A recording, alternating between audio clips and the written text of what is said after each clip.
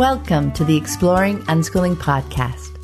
For countless parents, the journey to unschooling has redefined childhood and transformed their family relationships. Are you curious? Together, let's explore what living and learning looks like without school. Hello, explorers. I'm Pam Laricchia, and this is episode number 260 of the podcast. It's the 12th of January, 2021, as I record this intro. And this week, I have a wonderful conversation with Betsy Tufano. Betsy is an unschooling mom of two living in Barcelona, Spain. She shares lots of details about her unschooling journey and about the importance of the internal work that she did along the way. We also talk about how her relationship with her partner has changed and deepened through their choice to unschool, the role of technology in their unschooling lives, some of the challenges they've faced, and lots more. As a personal update, thanks so much for all the well wishes last week on the 5th anniversary episode of the podcast. I really appreciate all the lovely messages. I spent a lot of time putting that episode together, so this week I've been easing back into all the other things, as well as keeping an eye out for moments to put away Christmas decorations. But they still make me smile, so all is well. This morning, I had a lot of fun chatting about unschooling as a guest on another podcast. We focused a lot on deschooling and what unschooling looks like, so I'll share that when it comes out. And I want to take a moment to thank everyone who has chosen to support the podcast through Patreon. And a big welcome to new patron, Esther White. Hi, Esther. I deeply appreciate all my patrons. Your generous support helps pay for the hosting and transcription, as well as my time spent creating new episodes each week.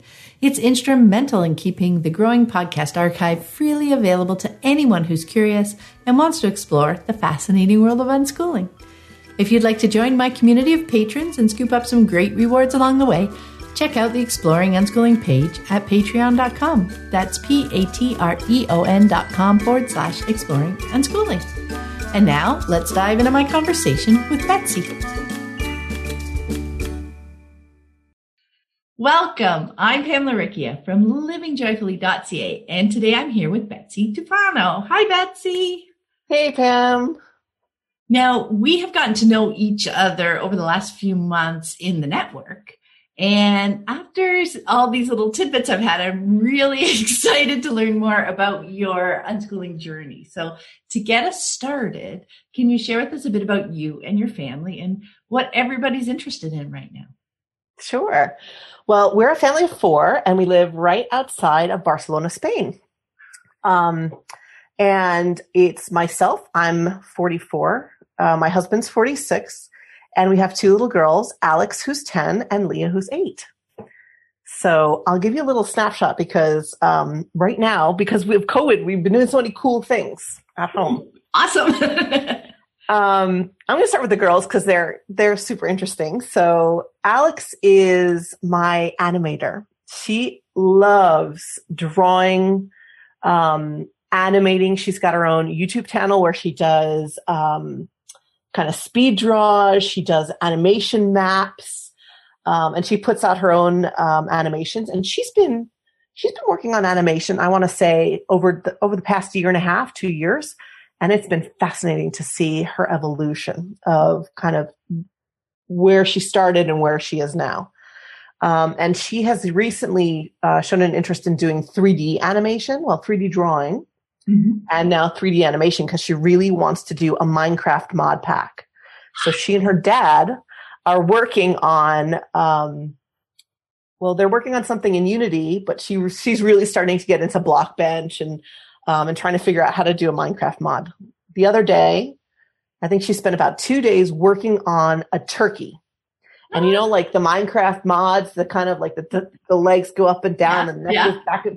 It was fascinating to watch her create the model and then figure out how it needed to move. And I was just in awe, It was so cool. She's my gamer. So she loves gaming. She does a lot of gaming on Steam, Minecraft, Roblox, DS, Switch, loves Pokemon, pretty much anything with animals. So so that's Alex. And then Leah is she's so funny, but she's creative too. The two of them are so creative, but in such different ways. Leah's also an artist, but she is so talented with her hands. Like the 3D models that she does in clay and things like that, they look exactly what she says they are, right? Even when she's a tiny kid. And so right now she's very into Littlest Pet Shop, Warrior Cats, and she loves following the fan fiction of Warrior Cats. So she's done a lot of, we mutilate the LPS so that she can kind of like graft on clay to do her own OCs and also models of the Warrior Cats. And then she kind of does like YouTube videos. And it's fascinating to watch her create these characters because she can be outside, because we have a table outside where it's all of like the messy crafts, for 6 or 8 hours straight. Wow. Like creating the characters. And if she doesn't like it, she takes it off. She does it again. And so when people tell me like, oh yeah, you know, kids, if you don't force them to do things, they're never really going to sit down and kind of, I'm like, no. That's not my experience. That's not. And just the other day, I was on the call yesterday. Actually, she comes in. She's like, "Mom, I need cardboard." I'm like, okay. She made this set of like cardboard claws that she was trying to put on her feet, but it didn't really work. So she did them on her hands. Yeah. And just things like that. And I love seeing what she's going to create next. She's recently got into gaming, so she also likes Pokemon, Animal Crossing. She's our big Animal Crossing person in the house. And she's my collector. So right now it's Pokemon cards. It's been LPS, but she knows everything about whatever it is she's interested in collecting. So this card is from this year and it's rare because of this. And if it was in this language, it would be worth more. But I'm just like, oh my God, how do you know all this? So it's fascinating to watch them. And I feel really privileged to be able to kind of help them if they need like, Mom, how do I do this? Or I want to figure out how we need to make this work, or how does a turkey move? Right. And helping them look up that stuff. My goodness. I just want to jump in there before because your observations are brilliant. Like when the fact that when kids, anybody is interested in something, they can dive in for hours and hours and hours. Like you said, like when you try to get kids to focus, or anybody, like you think of ourselves, something that we're not interested in, of course it's hard to focus on it. So the expectation that kids, should be able to focus for ages on whatever you tell them to focus on. Right. That's the difference is what they're interested in. And you want them in their lives to be engaged with things that they're interested in, right? Because look at the focus they have. Look at how much, then people think, oh, kids have to learn how to memorize things, right? But look at all the information your daughter has stored about, like you were saying, the Pokemon. Absolutely. The characters, like all of that, all of those skills, kids really do own. And the only difference is that they're interested in the thing that they're doing. And like, that is almost a no-brainer. As adults, we want to be interested in our work and the things that we do and all those things. So, it almost feels like it's so negative to say, okay, yeah, sure. But, you're interested in that thing. So of course you're going to focus on it and you're going to learn every little detail about it. But what about this thing over here it's really fascinating to me how conventionally we don't give credit for all the skills and knowledge and concentration and determination. Absolutely. Just because they like it. Right. Right? No. So thanks for sharing those details. Because that is what it looks like in unschooling families, isn't it? Absolutely. And I remember a conversation that I had with someone once, and they said, well, how is she going to learn how to do the unpleasant things in life? I was thinking, why would I want her to do the unpleasant things in life? It's like, why? Yes. We should stop and think, if it's unpleasant, why am I doing this? Yeah. Well, and that, I think that's part of our unschooling journey too, isn't it? As adults, all of a sudden we ask ourselves, what is it that we're doing that is unpleasant and why are we doing it? Exactly. If we're going to keep doing it, we'll find a why. Yeah, exactly. And our kids will find the why for the getting up early, for the job, like all the reasons. Exactly. There is a why underneath there, right? Mm-hmm. So that level of understanding ourselves and our goals, that is the richness that they get to with unschooling through exploring the things they like. And you see that determination. Exactly. Right? So, yeah. So cool. And that's been fantastic for me to see in action, because we've been doing this now long enough.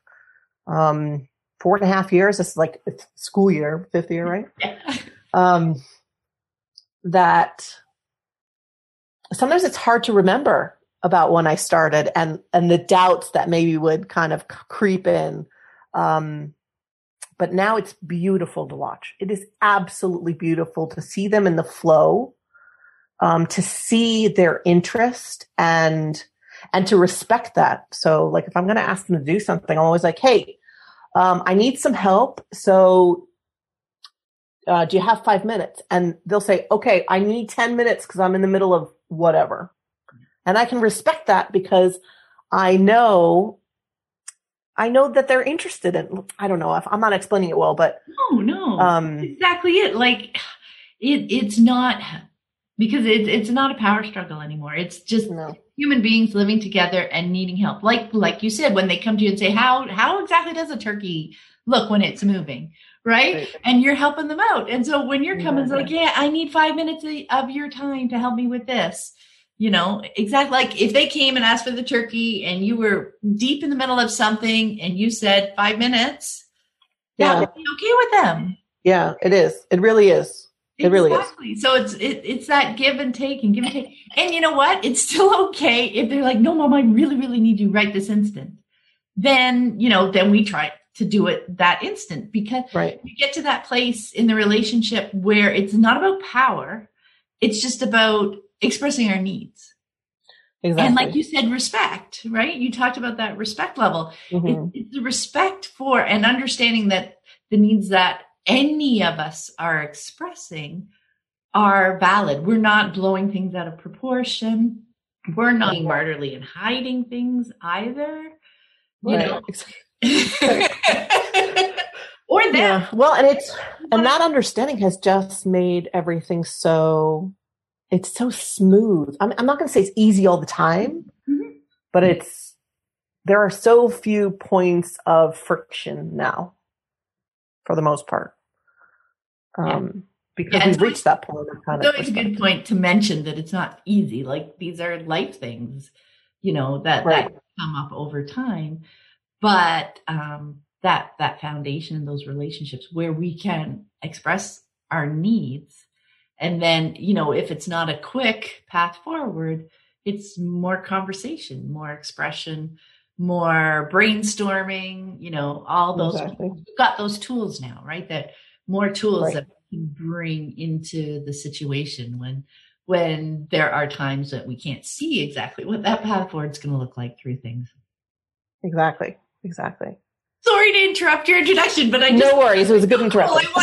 I wanted to dive into that. It was a good interruption. All right. So let's see. We did the girls. So Francesc is Catalan. He's from here. And he is a huge sportsman. So he loves tennis. He's just taken it back up again. And then COVID hit, but he's been able to continue to play on and off. Mountain biking, which is something that he and I love, but we haven't been able to do together for a while. He's a computer developer. So we have like an in-house IT guy, and especially the coding side of things. So that's been fabulous. And he's such a researcher. Like he loves to dive in and like really get to, we'll dive deep really. So he got into tennis, and then all these YouTube tennis videos on the serve, on the racket, the way the racket the strings, are they tense? Are they not tense? And tennis, I know like there are balls that bounce and you hit them with the thing. And that's like my understanding of tennis. Right? No, exactly. Right. But he loves it. So I want to be able to support him in doing this, and doing the thing that he loves. But it's great to see him. Like, I just love it when he goes down the rabbit hole, because we all end up learning something because he does such a thorough job of researching. And like, if we need to buy an appliance, he does the research, and then I'm like, top 3. He gives me the top 3. I'm like, okay, that one. That sounds very familiar over here. So we make a great team on that. Yeah. And me recently, I have been getting into Feral, which is Animal Jam's newer incarnation without the Flash. And so, because the girls play, and my youngest daughter was like, Mom, can you help me with this game? And then it just, like, when I realized what the game was about, I'm like, well, do you want me to play through these levels? Because there's like challenges and things like that. She's like, yeah, that'd be awesome. So now I grind through, like, I get the levels and I get them like the extra money or whatever of the game. And then I'm like, look what I got you. They're like, oh, that's awesome. And then they go off and they do. So fun. So I love doing that. And I love, we have a garden and fruit trees and things like that. And so I love figuring out how to grow more food with less work, and then how to preserve that. So right now I'm basically ferment everything. Ooh. So I've got some hot pepper ferments going. I've got olives. I've got kombucha. Yeah. So I'm really kind of learning more about ferments and things like that, which I'm very much enjoying. So it's so fun. Our kids inspire us to explore new things, don't they? Like, yeah. And for us to embrace, I think that might be, we traditionally, when we grow up, we can feel like, now we're supposed to know all the things, right? So to put ourselves in a situation where we're that novice can sometimes be uncomfortable, but it's actually, I think, as you come to unschooling, it's actually a helpful thing, I think, right? Because then you get to learn firsthand that mistakes aren't as big a deal as we worried about, that we learn from each of those. And we notice all the different ways we bring in information and learn about things. Exactly. So it's really cool, because then we basically see unschooling in action with ourselves, right? Yeah. Well, and it seems like such a small thing, but I love how we're connecting with this game, with doing the different things and I've always been able to listen when they've talked about Animal Crossing or their Pokemon Sword and Shield and looking up walkthroughs and things like that. But I haven't really played. Sometimes I'll do a battle for them or whatever. And I'm really enjoying the connection that we're making, with this. So I'm like, ooh, what else can I do? What other games can I play? Oh my gosh, yeah. Yeah. And I have to say that COVID really has given us the time to do this, because we've had to slow down a lot. And even though we didn't have much planned, now we have nothing planned, right? It's all like in the house. And it has been wonderful to just stop and be and focus on connection. And, even though I think we were probably better equipped to confront this because we were already at home, right? We were at home with the girls. We knew how to kind of live together, all of us, which a lot of people didn't at the beginning of COVID when everybody was home, the kids were home. And, but yeah, even in this hard time, it's been a great time of connection, I found. Yeah. No, I love that. That's a great point. Even the piece that, you already knew how to live together. So now you take that moment to deepen it. I think that's something that surprised me when we came to unschooling too, was how much downtime at home we were choosing, right? That at first I thought, unschooling, we'll be able to do all the things all the time. We can go here and go there and do the things. And I mean, we did some things, but it was just surprising to me how much time to just be space, to just little deep dive, like you were describing the girls, like that space and time to deep dive into what is interesting to them right now. Right. Yeah, absolutely. Yeah. And what I'm finding now with COVID is a lot of the girls' interactions with friends are online, and they love it because they can dive in, they play the game, they do the chats, and sometimes they're on for hours and they're watching movies together, like over Discord, right? Yeah. But then sometimes they're just like, oh, I'm going to go. And the other people on the call are like, oh, why? They're like, she's like, well, I've just had enough for now. I'll be back. Yeah. 2 days later. And she just, they got off the call, they go do whatever they do, then they join back in. And it's very, very difficult to do that when you're at a park day or somebody's at your house or, and I'm finding that type of interaction for both of the girls right now works really, really well because they can control how much, together time that they have with their friends. So. Yeah. No, that is a great point. Yeah. And they learn so much about themselves too, as they're exploring that, right? Definitely.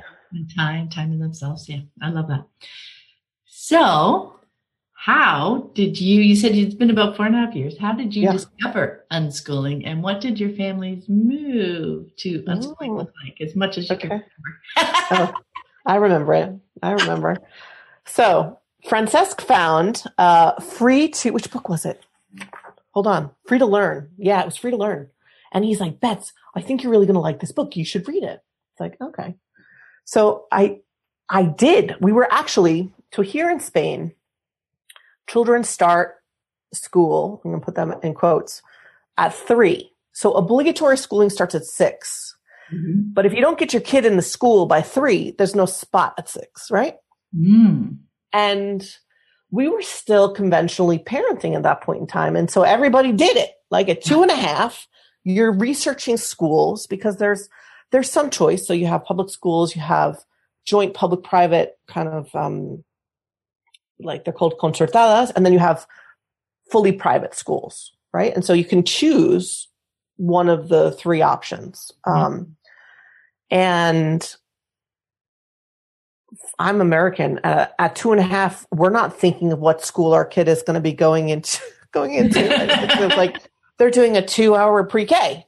Yeah, at 2.5. And so I asked Francesc to do the research because I knew that he would really do a good job in taking a look at the schools, vetting the schools, seeing the different methodologies. And as he's doing his deep dive, he came across your book. And I read it. And I was like, oh, this is what I want. The relationship, this type of relationship is what I would dream about having with my girls, right? And I started to think, well, how can we do this?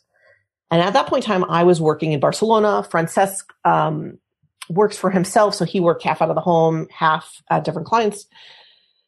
And so Alex went to school, and in the back of my mind, I had, okay, but really, this is where I want to go. And we really started doing it very gradually.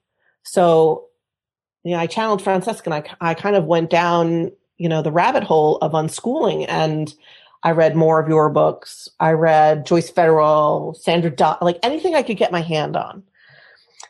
And then I thought, okay, well, how can I apply this to our lives, even though Alex is in school? And we actually found a school that was Emilio Reggio, which is kind of like Montessori, very open. The kids can be inside, outside. There are different zones. So it was it was a very gentle entry, or so we thought, into schooling. Alex hated it. She hated it. Yeah. But that's where we were. But as we started applying kind of unschooling principles, things started to change. And then I after a while, I moved, my work moved into the home. So I was working in Barcelona, and then my position, I was able to do it from my house. And at that point in time, it was just like, okay, let's do this. And so Alex was about to turn 6. So we pulled her out of school. Leah had just started. We pulled her out of school as well. And we jumped in with 2 feet. Like, we moved away from where we were. We bought a house with a big yard. We just went all in. Yeah. And because we had spent those last couple of years really learning more about unschooling without actually doing it, I think we had internalized a lot about freer food choices, freer technology choices, kind of use of their own time, right? Which we couldn't necessarily go whole hog on when they were in school. But then once they stepped out of school, it was a lot easier for us, I think, to accept that and move towards that. But there were still bumps along the way, but that's our story of kind of like how we got into unschooling. That is so cool. That is really, it's interesting that you were exploring it, like finding it and thinking about it and taking in much of the pieces, like the relationship pieces, even though right now you had school in the mix, right? Right. Like, because it's so much fundamentally about our relationships and how we treat each other, like how we treat our children and exactly. how, speak with them, engage with them, have fun with them. I mean, exactly. I think especially with kids, that is a beautiful focus, and then it helps forever. But yeah, I think that is really cool to hear. And then you just slowly, piece by piece, navigated your life so that's where exactly. Exactly. Yeah. And I remember the very first thing that I did was the say yes more piece, and I remember I was about to do the knee jerk no for something. I don't know, playing ball in the house. And then I thought, wait, let's say yes. How could I say yes to this? Right. And the girls were really teeny tiny. But that just kind of opened up that questioning of, no, I'm not going to say no. Let's figure out how we can do this. Has basically, that's how I approach everything now. Love that. Stop. So say no. Such a great point, because that's a perfect question to ask ourselves. How can I say yes? Because it's not about an unthinking yes, right? Because that doesn't really help us figure it out either. I mean, unless it's an easy yes. Right. But yeah, how can I say yes? How can I create an environment where we can do the thing, right?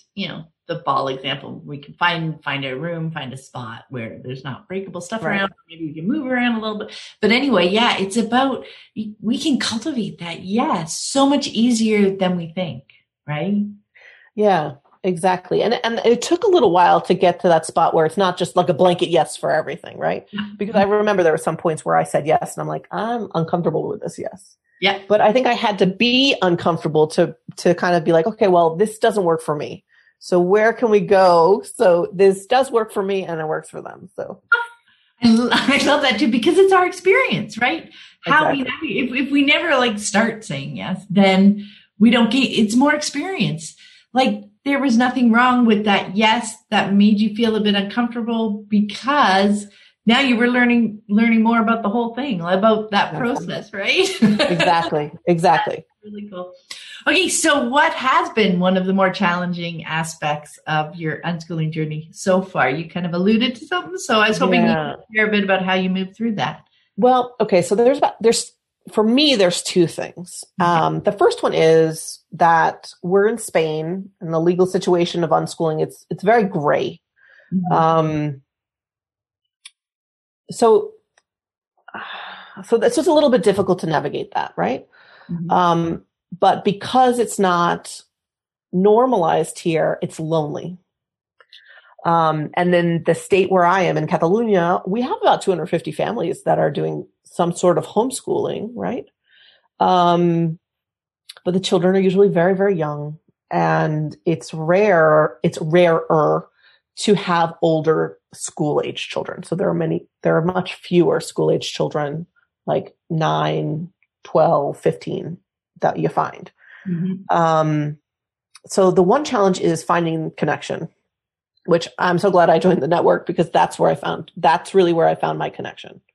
Is even though it's not physically here with me, I'm still connected to people who are radically unschooling, which I'm like, in the weirdos of people who do homeschooling in Spain, like we're the really weird weirdos, right?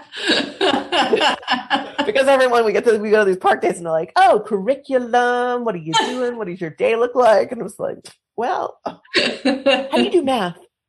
Well, we go to the store and they get money to spend. So for me, that's one of the challenges, kind of, I don't want to say isolation, but just the loneliness, of being in a space where there aren't too many people that are doing homeschooling, let alone unschooling. Yeah. And the other thing for me that it's a challenge, but it's not really a challenge. I don't think that's the right word. It's the personal growth that I have had to do in order to not make this work, but for me to really radically unschool and to live unschooling, not just use it as like an educational methodology, right? Mm-hmm. Has meant that I have really had to take some deep looks inside. Because what I've learned is that when I don't like something, it's not the kids and it's not what the kids are doing. It usually comes from some baggage that I have, right?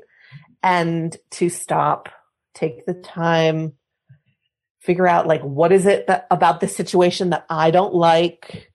Why don't I like it? Where is it coming from? I have to sit in some uncomfortable feelings sometimes. And for a person that, has never given myself the time to do that because it was uncomfortable and I don't like being uncomfortable. Mm-hmm. That's a challenge. But it's a good challenge because I've grown so much from the start of my journey to now. So.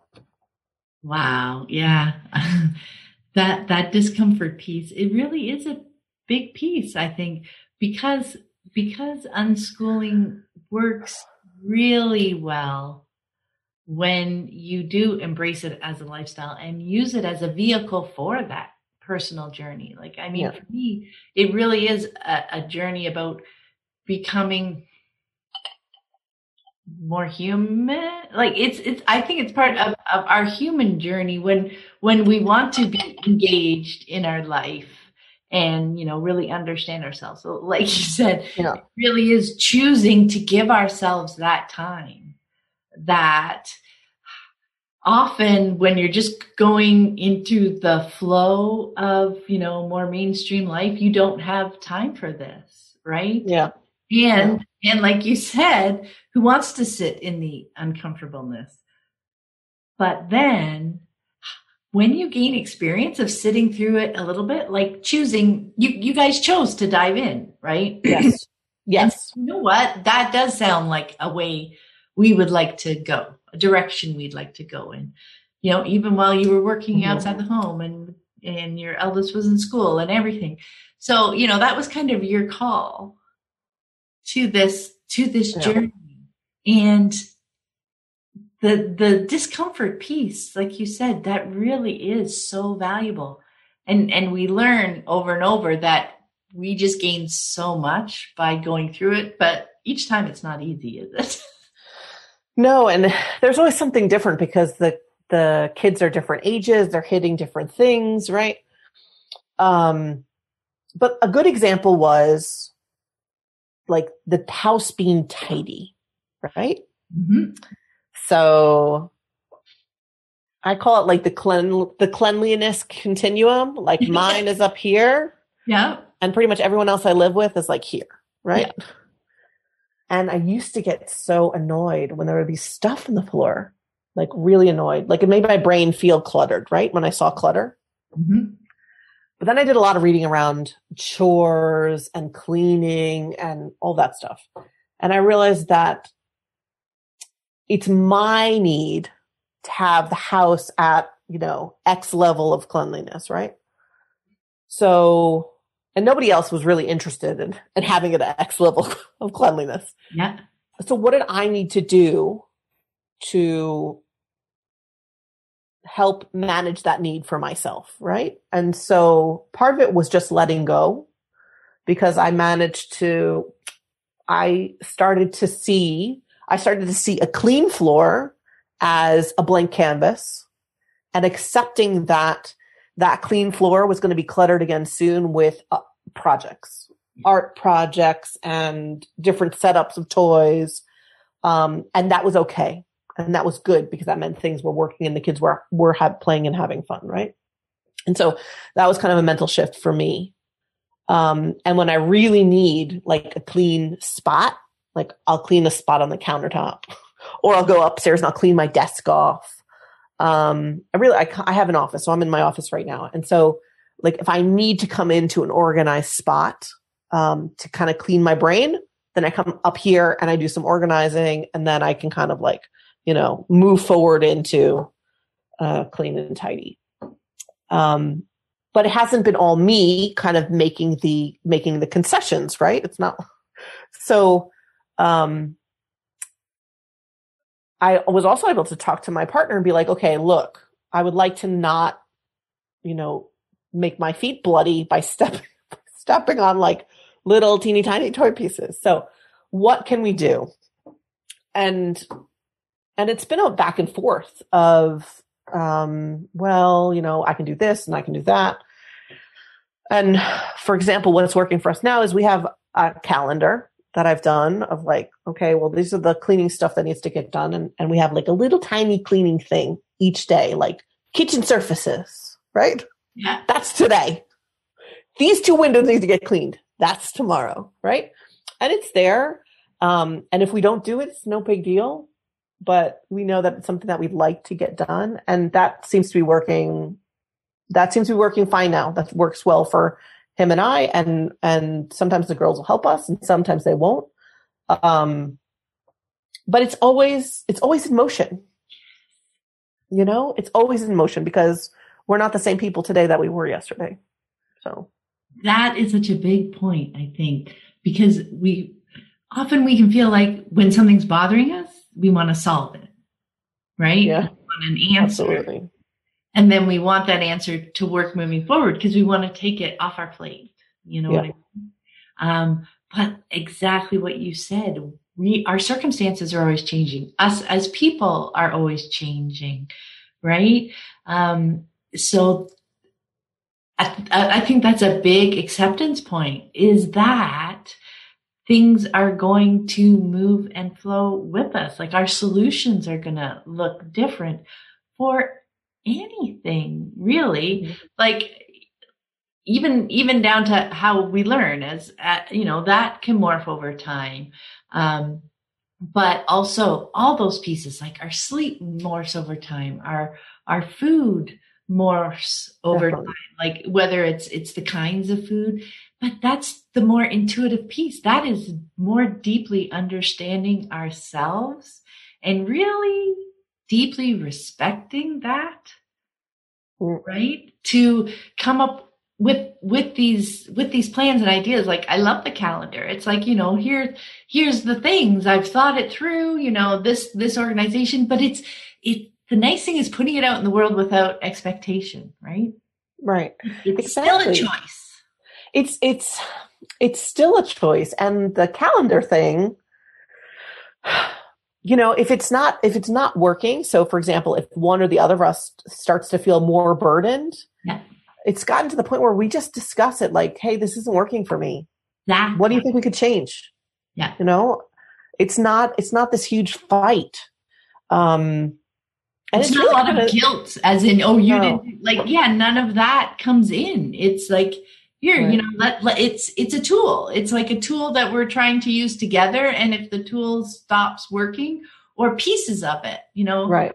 like it's starting to feel a little heavy or whatever, those are clues for us to, revisit again and exactly up the flow, rather than trying to pull and control everybody to this answer.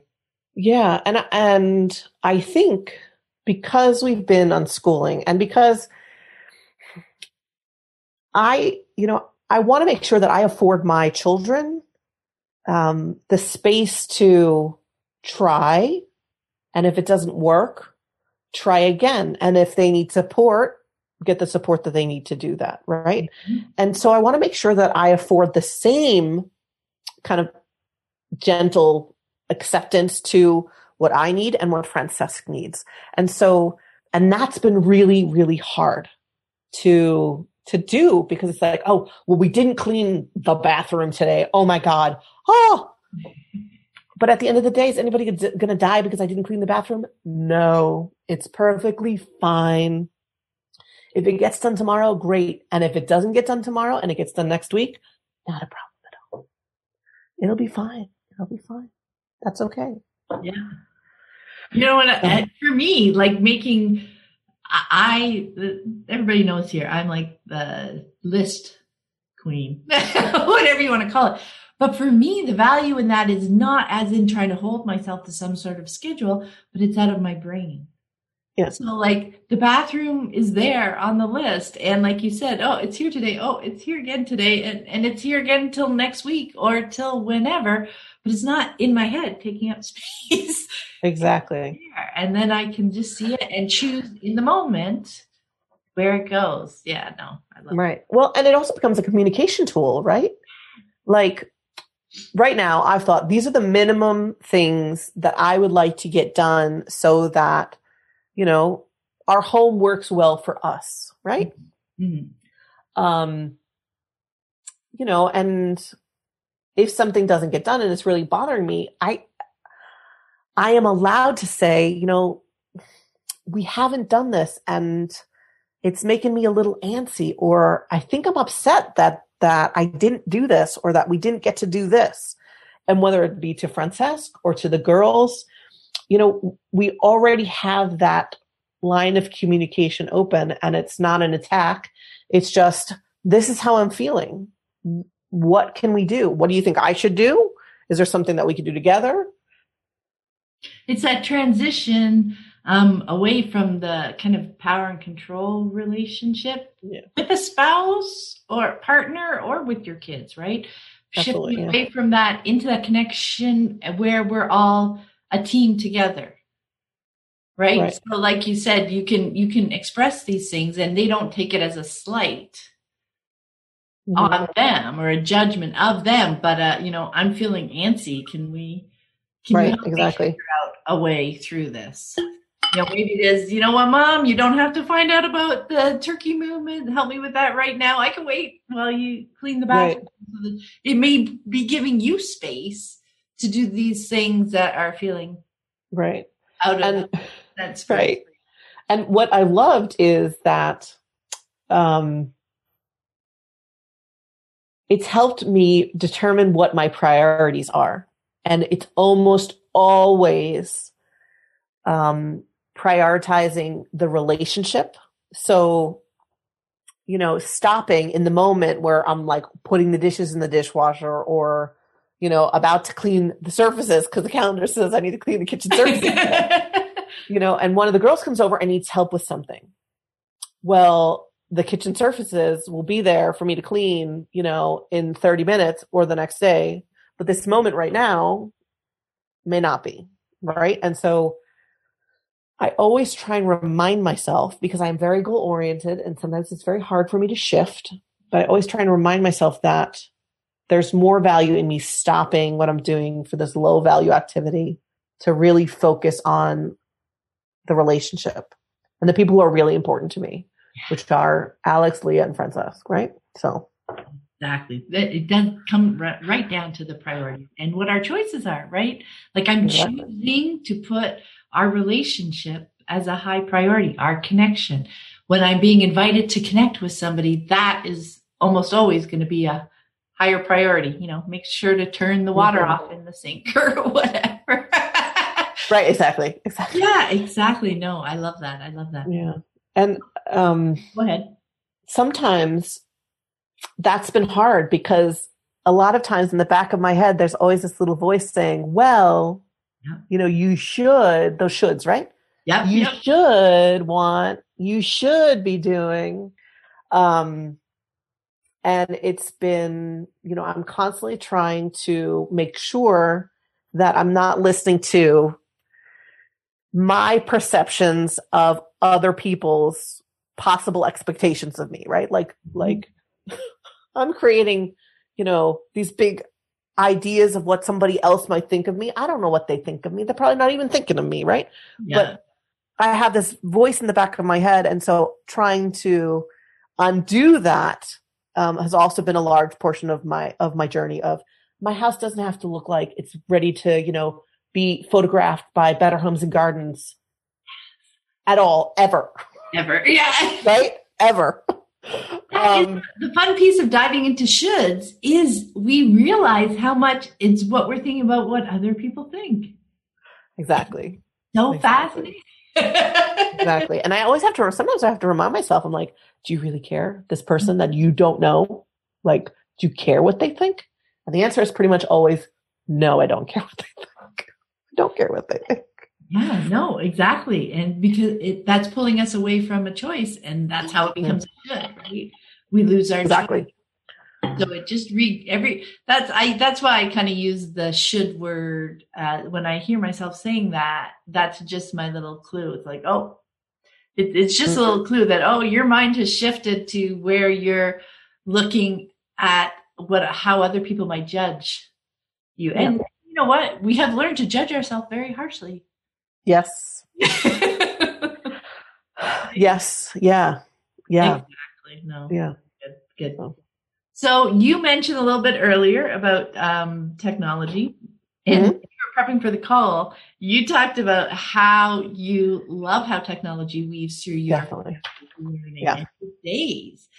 And I know technology is something that a lot of people find challenging. So I would love to hear a bit more about your experience. Okay. So yes, technology and screens, even though I do not like using screens to talk about all the different types of technology that we use, they're a huge part of how we connect with and experience the world, all four of us. Francesc is a programmer, like he's an IT guy, and he has worked with computers for the last 20 years. That's what he does. That's how he makes his living, right? I'm a first adopter. I like new gadgets, right? Like I love that stuff. I love figuring out how it works, poking buttons to see what they do. So I really like that.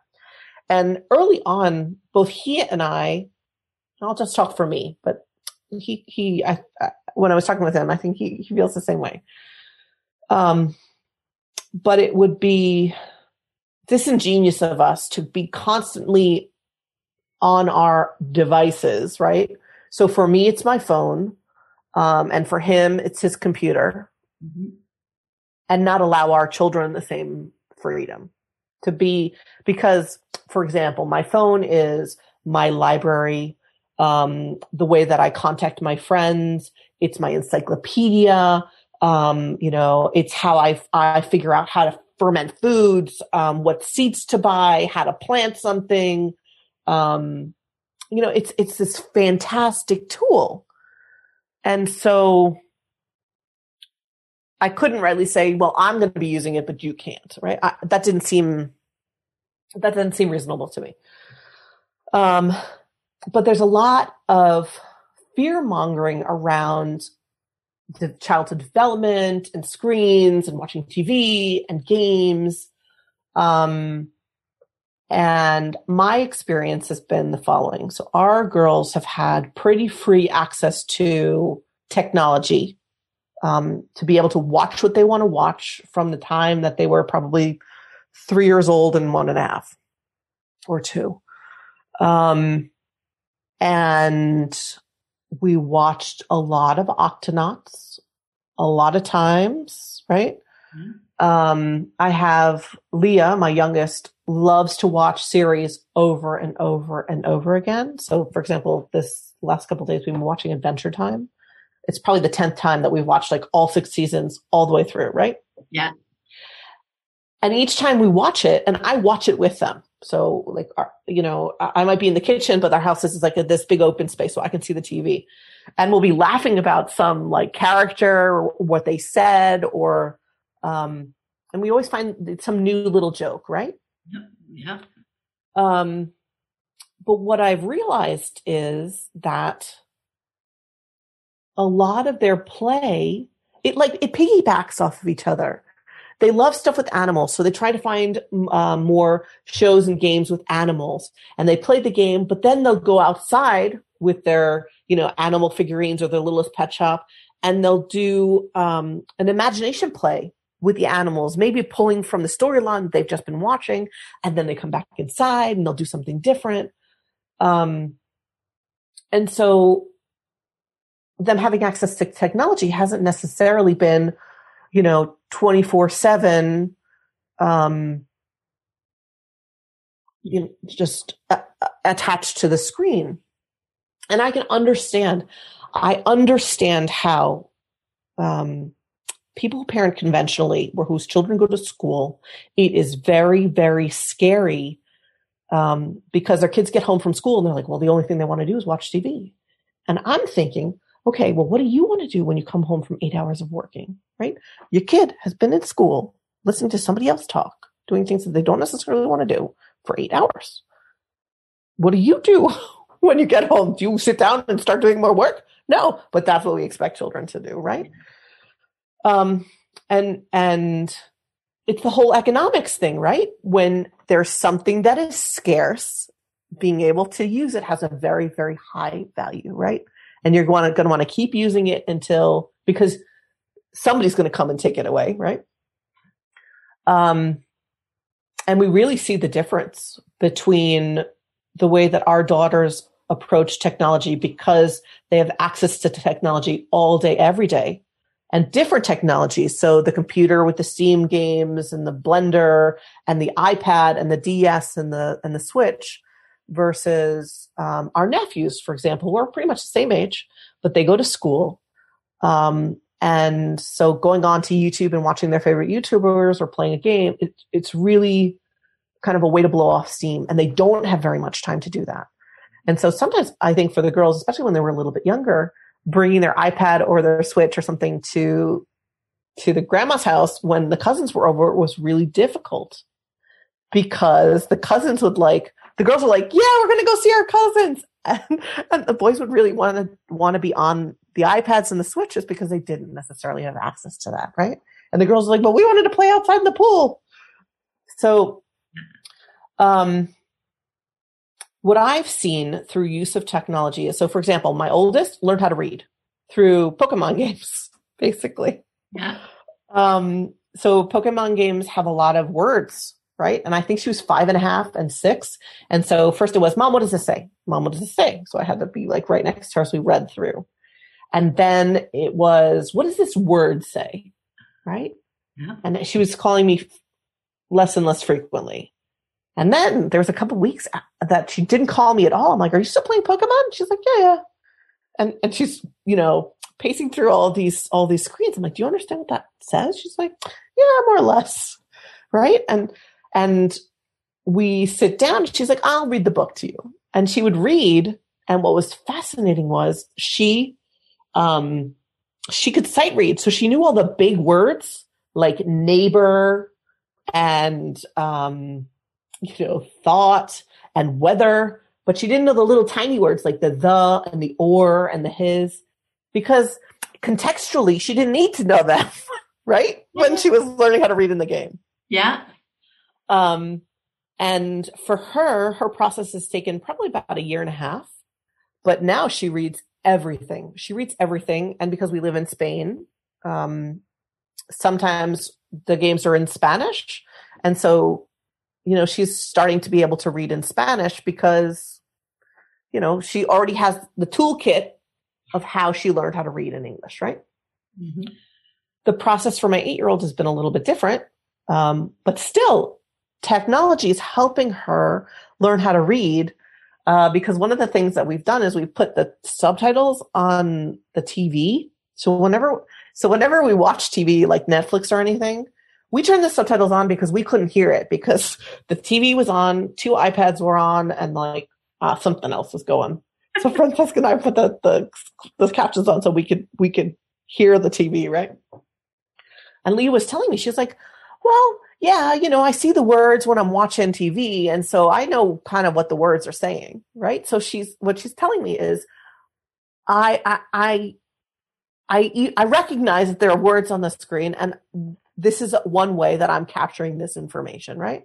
Yeah. Along with her gameplay and along with a whole host of other things.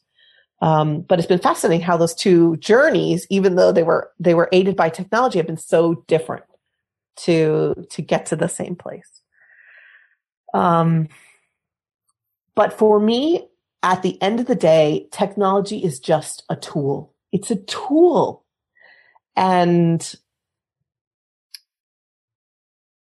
it's how Alex is able to find how to do a 3D character on Blender. It's how she figured out how to use Blockbench to create this Minecraft turkey that moves, right? Mm-hmm. It's how Leah's able to find all the information on all of these different Pokemon cards and the values and what year they were made in and how many there are. It's how they're able to connect with people that have the same interests. So whether they're playing Roblox or Alex is trying to find other artists who do the same type of art that she does, or how they figure out how to do things. So DIY, making their OC the original characters for the Warrior Cats. And for me, not giving them access to those tools would be handicapping them. I can't imagine how I would be able to provide them with the same amount of information as these different technological devices have been able to provide them. Yeah, no, I love the way you describe that, because there is so much. And what I love about like YouTube and all the forums, all those places where they're finding and connecting with people with the same kind of interests, everybody, so many people are open to sharing what they know. We love, as human beings, we love to share what we're interested in, what we know about it. We're excited to connect with somebody and help them out so often, right? And as you said, it is a tool that facilitates that connection, that learning. And the other piece I loved was how, because we can see technology as static, and you were explaining how each of your daughters have used it differently for their learning process, right? Learning to read. Definitely. It is because it's a tool, we're each going to use it as works for us individually, right? Exactly. Not only the places, but how we use it, because it's just a tool for us to play with and use how best fits. I love the closed captioning. Yeah. Lissy came home, it's probably over a year now, and she turned on the closed captioning on all our TVs because it's the way she likes to watch. Like she, I guess, looks up because, she'll have it on while she's doing all sorts of art things as well. And we haven't turned it off. I know. Sometimes I look at the TV, I'm like, why can't I hear the TV? I'm like, the captions aren't on. And it's so strange, like how those two are connected. I'm like, now I can hear, right? Because the words are on the TV. What I also like about technology, though, Pam, is I think the way, or in my experience, in other families who do radical unschooling, technology also gives us I don't want to say a platform for conversations, but because we are using those tools with our children, we are kind of watching together in parallel. Could be some of the YouTube. We're watching in parallel the different TV shows. We're having conversations about what they're watching. When something comes up that is a little icky, because I think there's a lot of fear about, well, what if they see X, Y, and Z? Or what if they're approached by, X, Y, and Z? And so we've been having conversations with them from a very young age of, okay, well, we don't give out our information on the internet. And that is like showing our face on YouTube videos, and putting out our address and phone number and email and things like that. Because while most people are good, there are some people that are not, right? Mm-hmm.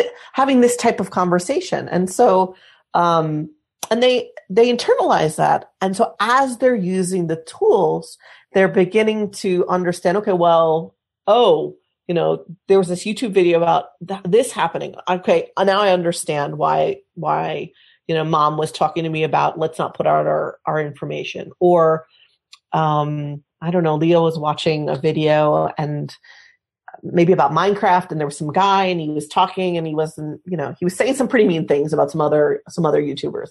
And I turned to her, I'm like, I don't like this guy. He seems really mean. What do you think? And she's like, yeah. She's like, it's not so good. I'm like, do you want me to help you find something different? She's like, yeah, but because I'm around, because we're around, we can have those types of conversations. And I hope that as they get older and as they come up against, other content that might be upsetting to them, because they might, right?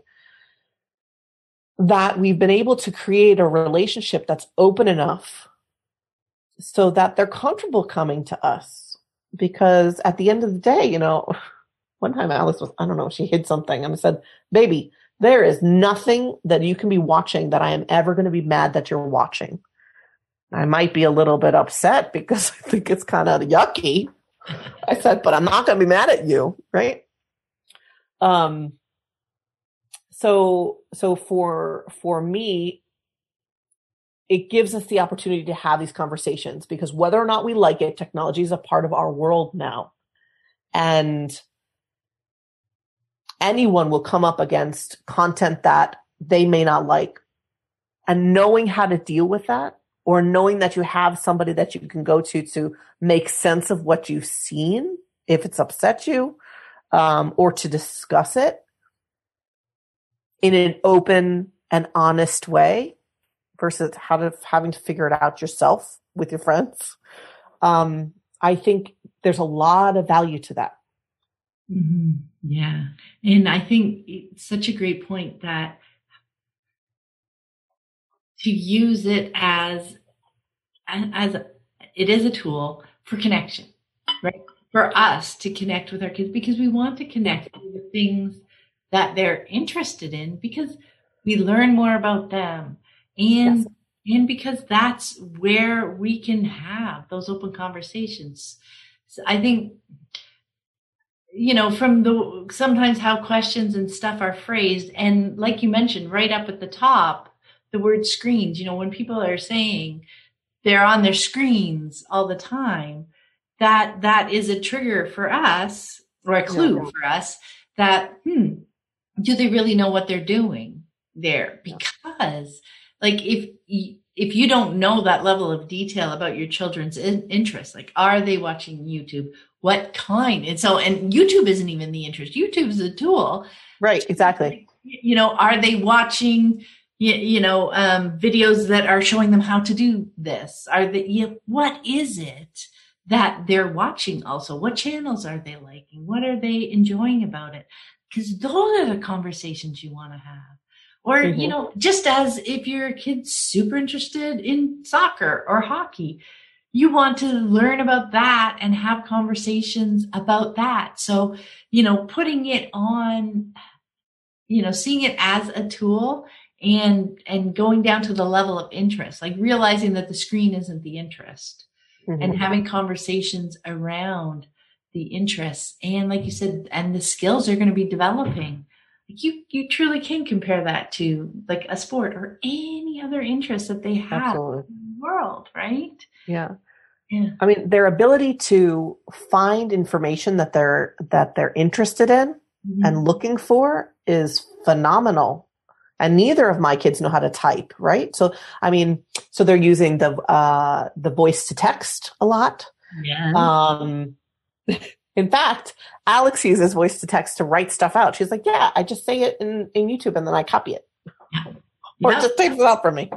Right. So, I don't know. I really enjoy the way that we've been able to weave technology into our lives. And I can't imagine, I can't imagine, I wish I had those tools when I was a child, because for me, kind of my only gateway was books, but I had to wait until the library had the book, which could be weeks, right? Yeah. And only the books that I could carry, right? And now on my phone, I have thousands of books. Millions, right? Yes. At any point in time. And I can figure out. So when Alex says, okay, well, this Pokemon, what animal is it from? We can go in, we can look, we can see where the connection is, where that animal is from. Is it endangered? Why is it endangered? Just we can pull that thread, that string, and we can find the answers almost immediately, which was not the case. It is just so valuable. And then for finding communities of other, people who are interested in the same things, so you can get deeper discussions, and feel more connection with the things that you're passionate about and with other people living the same life. It's a tool, and it's such a helpful tool. And your point too about, their cousins and the time constraint, the freedom to choose is what really helps us see it in action, for its benefits, and talking with them. Sometimes we do, even as adults, sometimes we push back. We want to watch one more episode. And it's no, your eyes are tired, whatever. But we're gaining experience through that. I find we often judge things so much for our kids, because we want them to be better than us or whatever. Well, yeah. And sometimes I think the expectations that I sometimes have for my children, sometimes I have to take a step back. I'm like, oh my God, she's 8. I'm 44. And I still I'm hungry. I'm not a nice person. It's let's give her a little bit of a break. The kid is frustrated. She's been trying to do this for 3 hours. It's not working. She's allowed to let off a little bit of steam. I may not like the way that she's doing it, but she's entitled to that because she's frustrated. Afterwards, we can talk about how she did it. But right now, I'm going to let her be frustrated, because if it was me, I would be frustrated, right? No, exactly. That's such a useful shift to realize, so many expectations that we put on our kids, right? And even thinking about ourselves, well, I'm not very good at this thing. I want my kids to be better at it. Right. So then we put our view of what better looks like and expect that from our kids. Anyway, I wanted to move on to the next question, because I'm interested to hear about this. As we've been talking about, as we're moving deeper and deeper into unschooling, our relationships with our kids become steeped in that connection and trust, that foundational, strong relationship that helps us move through those more frustrated moments, etc. Mm-hmm. But sometimes it can be challenging for us to extend that same kind of grace with our partners. Right. So I was wondering if you could share how unschooling has deepened or changed your relationship with Frances, and what that journey has looked like for you. Sure. Okay. So I have to say that I think he thinks as well, because I did ask him this, but our relationship is stronger because we have been practicing radical unschooling. And the reason I say that is what drew me to radical unschooling was the ability and the opportunity to create these relationships with my children, right? That would be able to grow as they grew, right? Well, if I am kind of practicing that, looking for connection, living consensually with my children, why wouldn't I be doing that with my partner, right? Mm-hmm. And so for me, a lot of it has come from kind of that self-reflection of like, oh, this is my thing. This is my thing. Yeah. Like this doesn't need to be anybody else's thing. Like, this is my thing, and I don't need to force this thing onto anybody else. And I'll try to think of an example of that. I've got plenty, but not one that comes to my head right now. You know, and it's just like I see my children, or I try to see my children for who they are, right? Like, Leah loves her LPS, and right now she's really into Pokemon, and she's starting to experiment with having a space of her own. And Alex loves her, her drawing and her animation, and Pokemon. You know, Francesc also has, you know, the same passions that he likes, the way that he likes to structure his days, you know, when things flow and they're great, you know, how he is, and when they don't, you know, what that might look like, right? And being able to understand that and support that, and have him do the same thing for me, right? Kind of, and what's been fantastic is whenever anybody, any one of us has a bobble, like, oh man, they're never going to learn how to speak Spanish, right? The other one's like, no, it's fine. Don't worry. Right. And then the other one, then it happens like, oh my God, just hope whatever this is. No, it's fine. Don't worry. Right. So, we've been lucky that the two of us have kind of been walking this path together. I think I jumped down the rabbit hole first. But I think he also read your book. And we both agree that, like, this is where we want to go, you know? And so as we walk the path, sometimes one of us will run ahead, then the other one catches up. But at the end of the day, it's treating him as a person that I live with, that has needs and wants, and me caring enough about him, just like I care enough about the girls, to want to be able to not make everybody happy, because you can't make everybody happy all the time, right? Yeah. But to make sure that when we do something or we make a choice, that everybody's voice is heard, and that we come to some consensus that works for all of us, right? Mm-hmm. So. Yeah. I love that happy piece too, because we can't control when other people are happy, but it's cultivating that environment as they're exploring what makes them happy. Right. Exactly. And to be able to support them. I remember the feeling of realizing, you know, when I could shift from what his were, because at first I was thinking, oh, you know, you want to do those things and you're taking time away from the family, right? Because that's the more conventional kind of focus. And then that shift when I realized, like, look at how wonderful and connected and strong our relationships are when I'm helping my kids enjoy and pursue the things that they love to do. Mm-hmm. And loved how happy they were, right? And how much fun they were having. And to think that shift to think, oh, you know, a happy spouse partner would be pretty awesome. So instead of, you know, contentious conversations, if I switched, you know, just because we're the only ones that are under our control, right? And so much, as you've been saying the whole call, so much of it is our internal work to move through.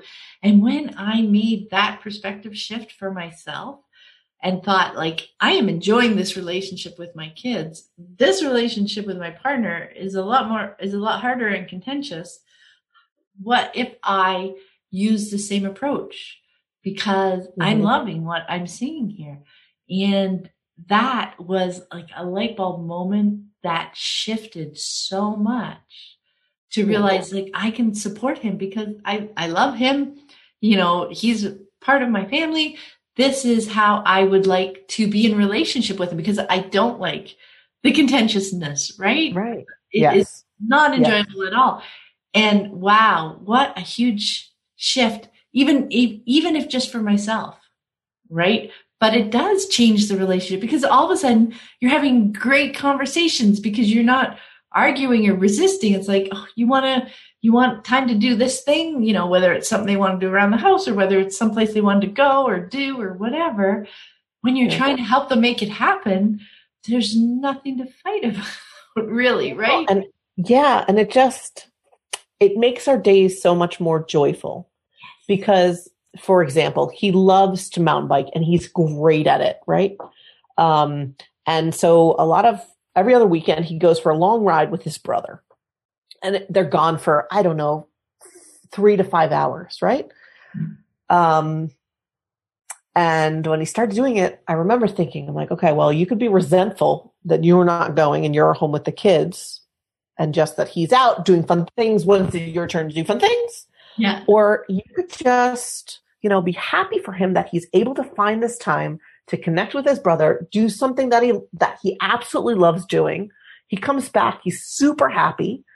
And for me, it was really, I just needed to communicate to him like, oh, hey, if your parents are coming for lunch today, like I'm going to order chicken, stop by and pick it up on your way back. Or can you make sure I'm really tired today? Can you make sure that you're able to set the table? Like, so before he goes, like if I need something, some help or something, we'll just talk about it. And he's like, okay, well, this is going to be really a tough ride. Could we do this, this, and this? I'm like, all right, well, that would work. But it's a conversation. At the end of the day, what it comes down to is it's a conversation. And between the two of us for everything, it's like, okay, well, I'd really love to do this. All right, but I've got this other thing. Okay, well, how can we do that? And just throwing ideas back and forth. And the girls are old enough now that we throw ideas back and forth with them as well. One wants to go to their grandparents. The other one doesn't. One of the parents is home. We're like, well, you could stay. Do you want to stay? Yeah, I'll stay. Okay. Yeah. Yeah, exactly. It comes down to conversations. And something you said there bubbled up for me. You get to go out and do the thing. And I remember thinking about that and peeling back those layers for myself. And I'm like, well, if he can do the thing, then I can certainly do the thing. And I'm sure he would help me organize, have that conversation as in, okay, yeah, I'm around for these few hours. You can go do your thing. And I realized, you know what? Actually, I'm really happy with my choice to be here. There's not a lot of things at the time anyway, or even now that I want to go out.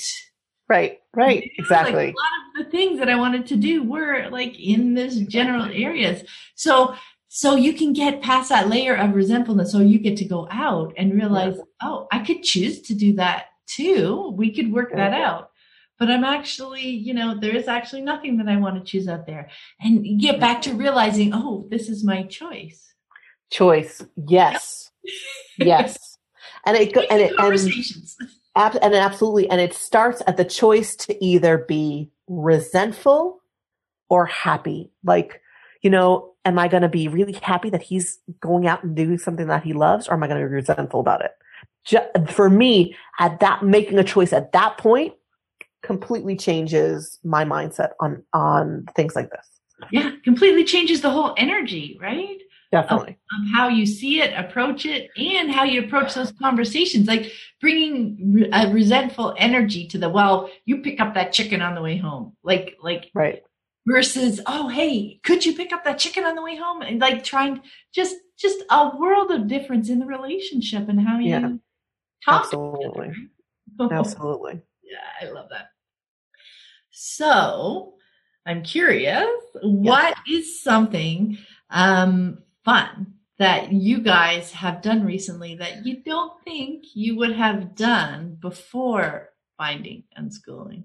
Okay. Well, hold on a second, because the girls gave me some answers that I wanted to make sure. Okay. You hit them. So Alex says that origami. If she hadn't been doing unschooling, she would never know that folding paper could be so much fun. And she's actually gotten to be very, very proficient at origami, like even making shapes herself. So that's one thing. And Leah says wrestling with dad and playing on her Minecraft server. So those are her things that she's really kind of having a lot of fun with right now. And Francesc, I'm filling this in for him, but right now he is learning how to code games in Unity, which is kind of a coding language, to help Alex create her own game. And he's just having so much. He's like, I love this. This is awesome. And the other day, he's watching these YouTube videos and he just keeps peeking into the bedroom to see if Alex is awake because the girls go to bed later than we do. And he's like, is she awake yet? Is she awake yet? And I'm like, honey, she's going to wake up, but she's going to have to go through her like morning routine, chocolate and YouTube. And so you're going to need to wait a little while. Right. But it was so wonderful to see him so excited about that. And he and I were talking about, he's like, well, she seems to be really bored when we watch the videos. How can we do it so that, we keep her interest up, but I'm able to kind of come in and help her with. So we were kind of brainstorming on ways that we could help her do that. So I don't think that, number one, I don't think we'd have the time that he ever had enough time to do that with her. And number two, I don't think we would have approached it that way of, well, how does she like to learn and how can we kind of fit that in, right? Yeah, yeah. And for me, playing games for the girls, like if you had asked me 4 years ago if I would be like playing computer games, not for myself, and Francesca would be like, liar, liar, pants on fire. You like doing this. But so playing games for the girls, building a server for Minecraft, like, both girls have Minecraft servers and we can't have a vanilla Minecraft server. We have to have a modded Minecraft server with like 42 million mods on it, right? That don't play well with each other. So figuring out how to do that, I feel very proud that I've figured out how to do that. And I've actually helped some other moms of the girls that they play with online figure out how to put mods on the Minecraft and all that stuff. Like I'm walking them through on Discord. I'm like, okay, first you do this, then you do that. So that was a lot of fun as well. And then connecting with other unschooling families online, especially through the network. So I wanted to say, Pam, that the work that you and Anna have done on the network is phenomenal because, like I said, it's kind of lonely being the weirdo in the weirdos, right? as a radical unschooler here in Spain. And just being able to connect with other families who are doing this, but especially other women who are doing this has been invaluable. And just seeing other people's like little peeks into their lives, and how they approach everybody approaches, different situations. I have learned so much of how I could apply that to our life here at home, right? Because I think each unschooling family is different, but it's been so valuable for me. So for me, that is also, I wouldn't have done it before finding unschooling. So. Oh my goodness! Thank you so much, Betsy. That's lovely to know that you're finding it helpful and connecting. And yeah, because I remember when that was a huge thing for me when I was first diving into unschooling. That connection and you're reading about different families with kids of different ages, and because it's how you really get to play with the principles, right? And exactly like you said, how it can look and unfold in our own family. So thank you so much. And I might be checking in with Francesca about those Unity learning channels because I'm going to soon be diving into that too. I think I'm cool. Excited about that. Thank you so much for taking the time to speak with me, Betsy. It was so much fun. Thank you. Oh, thank you. This was awesome. I had so much fun. Right? It is. It's so fun to chat about unschooling. Now, before we go, where can people connect with you online if they'd like to touch base? Oh, man. Like, I'm not online at all. This is horrible. But so maybe we can include my email in the show notes. And other than that, on the network. For somebody that's like so plugged into technology, like, I don't really love. Like, like you said, it's just another tool. Some people are using it to share those aspects of their lives, and that's cool. That's awesome. Yeah, absolutely. Absolutely. That. I like looking at other people's like Instagram feeds, but I'm a stalker on Instagram. Like Instagram to anything. Exactly. I love that so much. Thank you so much again, and have a wonderful. What time is it there? Have a wonderful day. Oh, it is.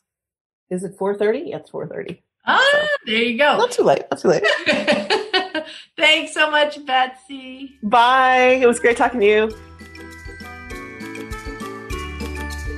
I hope you found this episode helpful on your unschooling journey.